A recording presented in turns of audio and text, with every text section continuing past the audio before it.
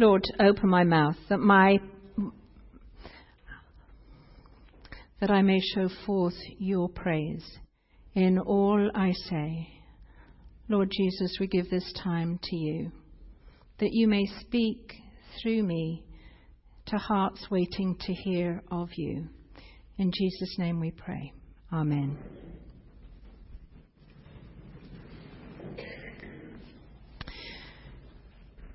So as we did the little math this morning with the children, we are indeed on the second Sunday in Advent.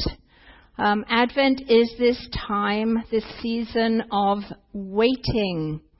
Comes from the Latin advenire, to come. So we're waiting for someone to come. In fact, we're waiting for the past to come forward again, and we're waiting for the future. But we're doing so in the present. So we're in this time, in the present, waiting for that which happened in the past to come forward into the present again, and waiting for that promise that God has given, that the King will return, the child to come again, and the King to return. So waiting. It's not something that our culture encourages us to do. Immediate gratification is the byword of the age. There's no delayed gratification anymore. We just need to look at the videos from Black Friday to know that that is true. When people are scrambling over each other, no queues formed, no lines there, just immediate gratification. But waiting well, patience, is one of the cardinal Christian virtues. Patience. It's also a fruit of the Spirit, as Paul tells us in his letter to the Galatians.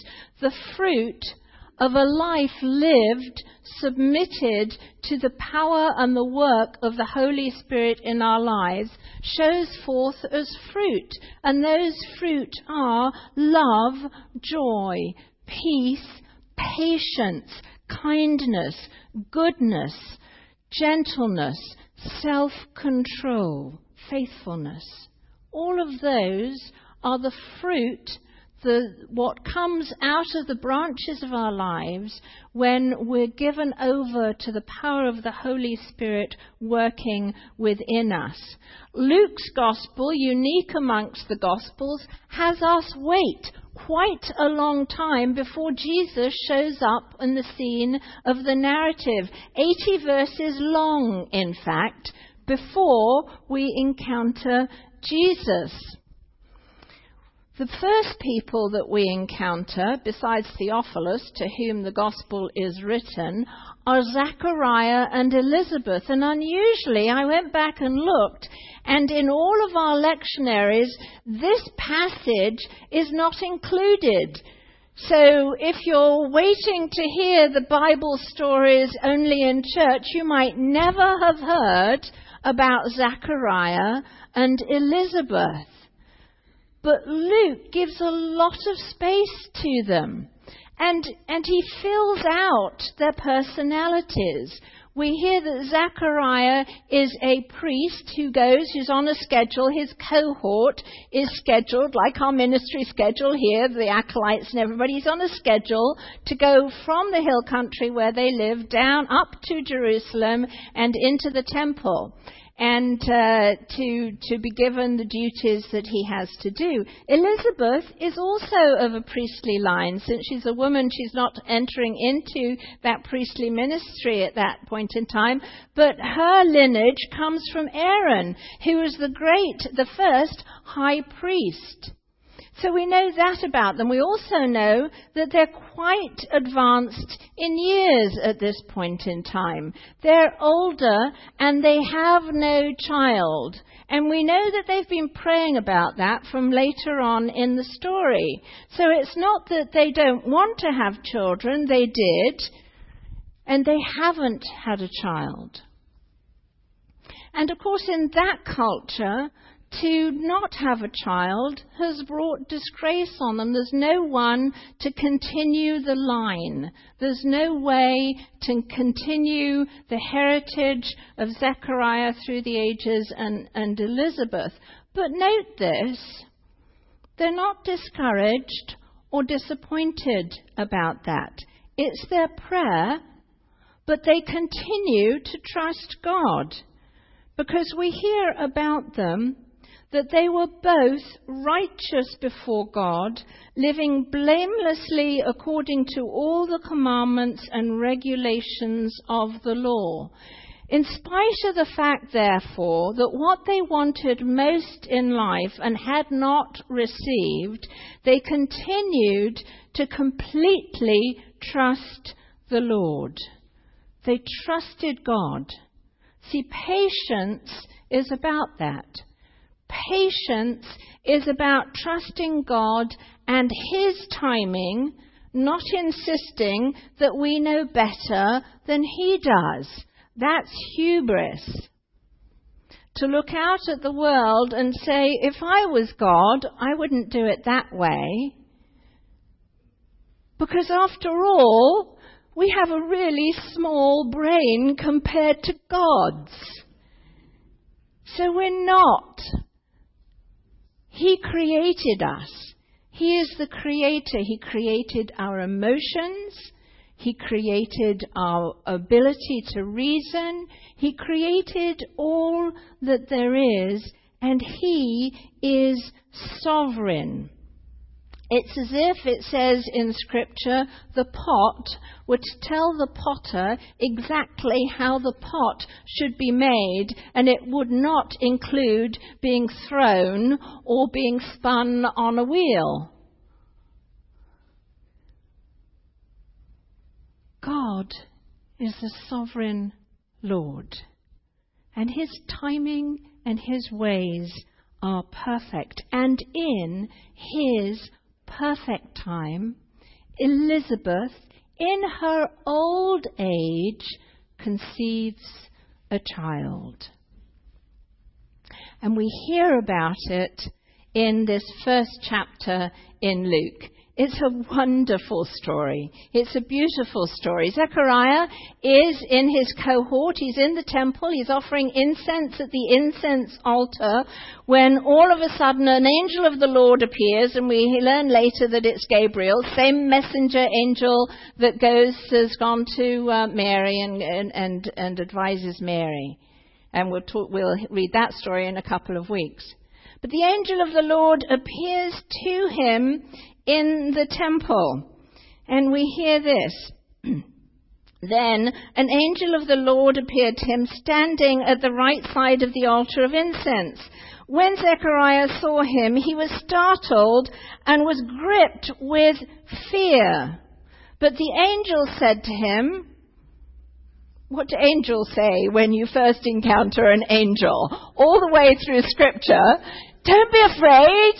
That's what angels always say, because we're like gobsmacked. Oh my gosh, there's an angel there. So the angel says, don't be afraid. Angel says to Zechariah, don't be afraid, Zechariah. Your prayer has been heard. Your wife, Elizabeth, will bear you a son, and you are to call him John.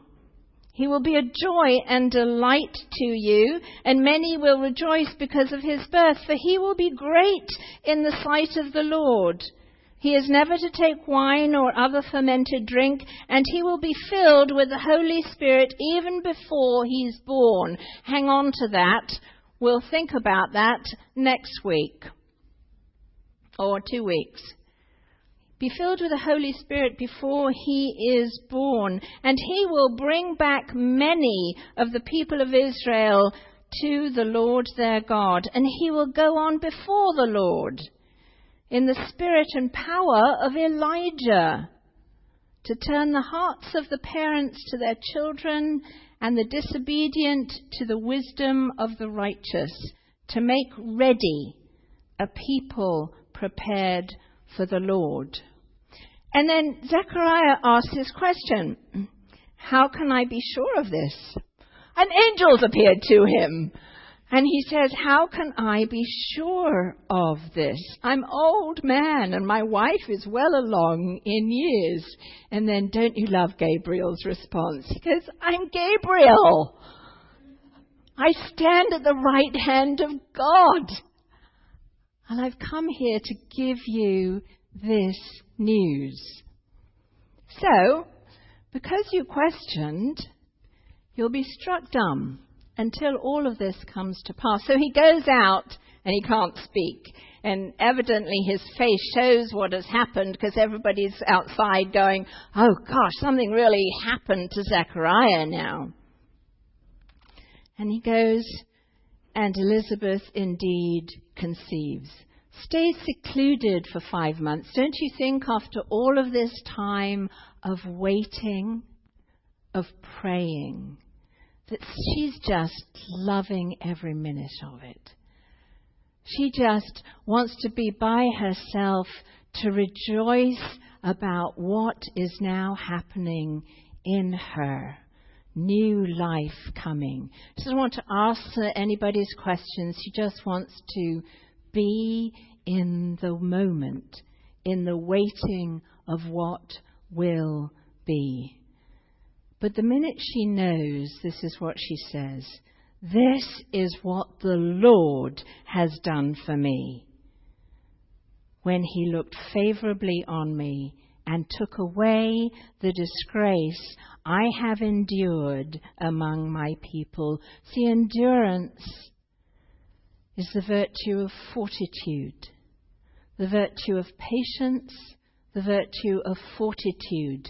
Both have to do with waiting, waiting on the Lord. And when the child is born, and there's a little story in there, which again we'll come to in a couple of weeks. She has the visitor, Mary. That's in the middle of this story. But when the child is born, all of the family gathers around and they're going, okay, well, so we're going to call him Zechariah, right? Because there's Zechariah and there's probably another Zechariah in the family. And Elizabeth speaks up and says, no, his name's going to be John. And they're going, nobody in your family is named John. His name will be John. So they go to Zechariah, make motion to him, and he calls for a writing tablet. His name is John. And from that minute, his mouth is opened. And what are the first things that he does? Worships. He praises God. When a waiting is over, that's our only response. And he doesn't praise God for what has happened to him. He knows, he's been given wisdom to know that his son is somehow or other connected with the promised Messiah. And he praises God for the salvation that has come. Jesus is not yet born. The salvation that has come upon the whole people. That they are redeemed. That a Savior has been sent and come. He worships God. And after first worshipping God for the fulfillment of the promises, he then goes on, because the people have said, gosh, if now he can suddenly speak again, now that the boy is born and named, what is this child going to be? And he speaks a word of prophecy over his own child. Thou, child, shalt go before the face of the Lord to prepare his ways. Just as God had prophesied through his prophet Malachi, as we read earlier. See, says the Lord, I'm sending my messenger to prepare the way before me. And the Lord whom you seek will suddenly come to his temple. See, for 400 years, God had not been present in his temple. The Shekinah of the Lord, the glory of the Lord, that the presence of the Lord in the temple had been removed. God will return to his temple, but the temple he returns to, of course, is the physicality, is the physical body of Jesus, who in himself is the temple incarnate.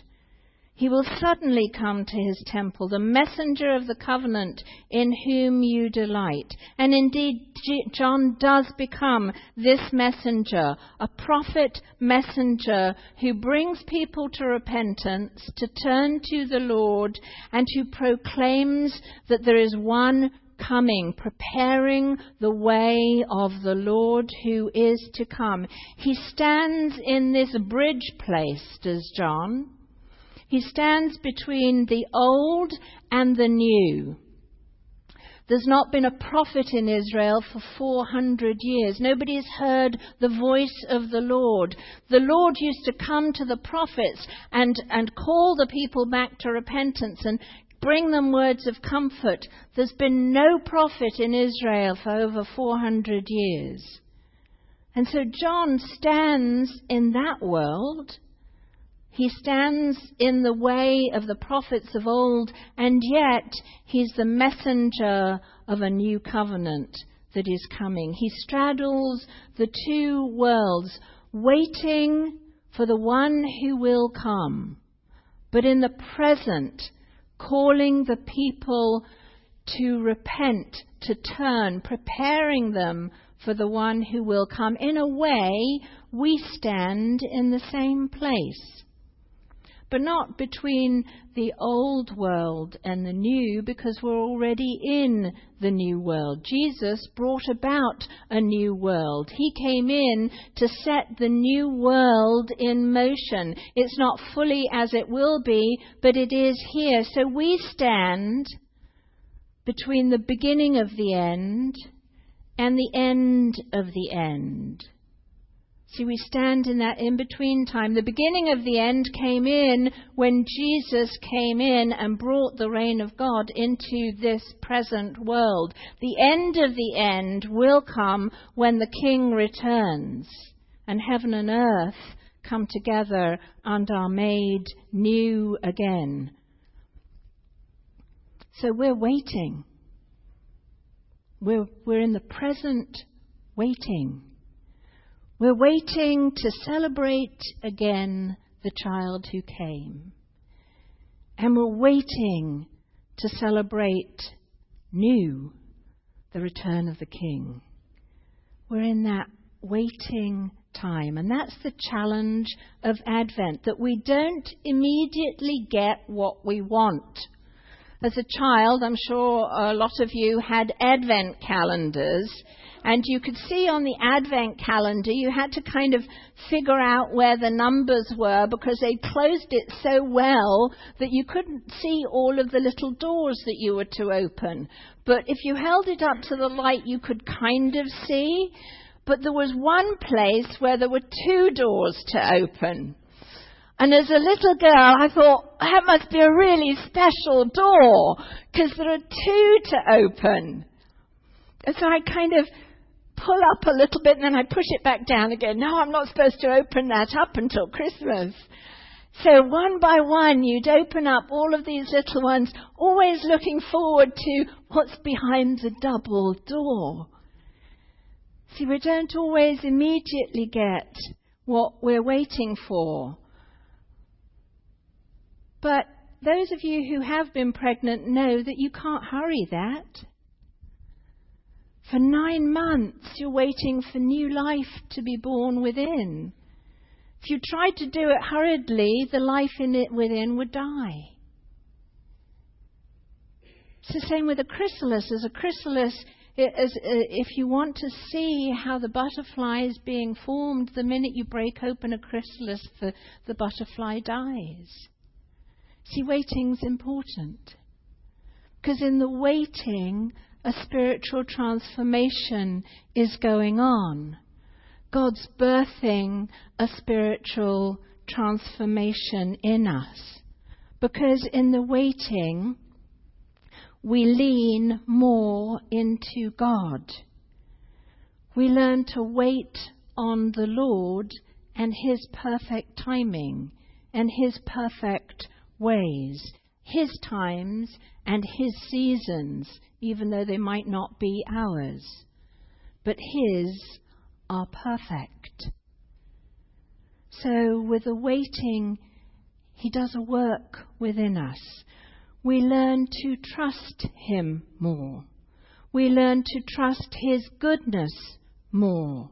We learn to trust His provision more. We learn to trust His providence more. And we learn to trust His plans more. Waiting for the future involves transforming the present, our present, and the way we see things, how we recognize God in the present. In the words of Elizabeth Barrett Browning, earth's crammed with heaven, and every common bush afire with God. But only he who sees takes off his shoes. The rest sit round it and pluck blackberries. May we have the eyes to see that heaven's crammed into earth, and every bush aflame with God, so that we take off our shoes, knowing that we are standing on holy ground. Are there things that you want to happen now, but there's a delay?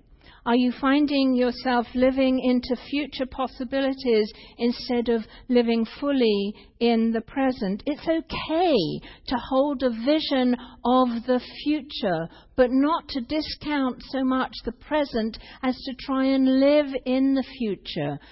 As we hold a vision for the future, we're to live in the present, because it's in the present, in the waiting, where God does His work of transformation. It's where God is growing something in us spiritually. For the one who created you is faithful. Trust Him. As St. Paul says, I am confident of this, that the one who began a good work in you will bring it to completion in the day of our Lord Jesus Christ. Trust His timing. Trust His goodness. Trust the one who has already shot through this present darkness with His light. And then, when the fullness of time comes and the waiting is over, burst into worship and praise. Amen.